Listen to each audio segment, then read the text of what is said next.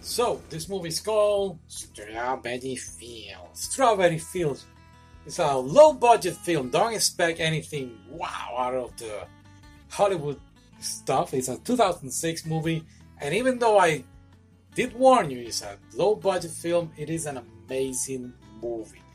Very well done. It's about this girl that sadly is being bullied at school. She doesn't have too many friends or any friends at all. And she also has some family problems. And then tragedy happens.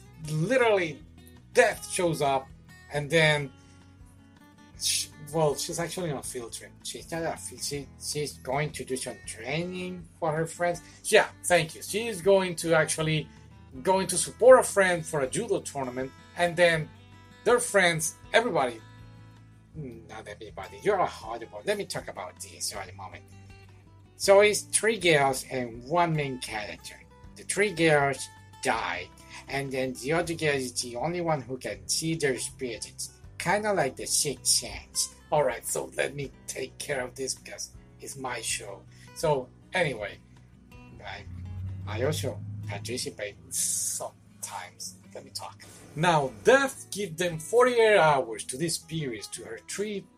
I mean, they're not friends. They're in the movie. They're going to do this bonding. They're going to become friends, sadly, after they pass away. So it's a movie about four lonely people, forming a bond and finding the meaning of life once they pass away. So the morale of the story is do the things that you want to do now. Do not wait.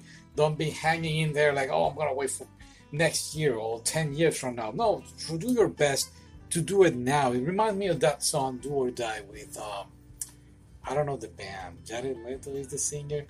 Oh, you're saying 30 Seconds to Mars? 30 Seconds to Mars, thank you.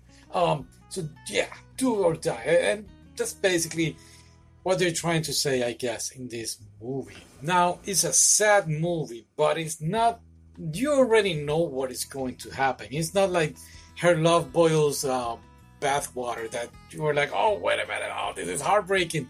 This one, you got the whole idea. Still sad, but yeah, especially on that part when she's going to do that thing that I go like, what are you gonna do?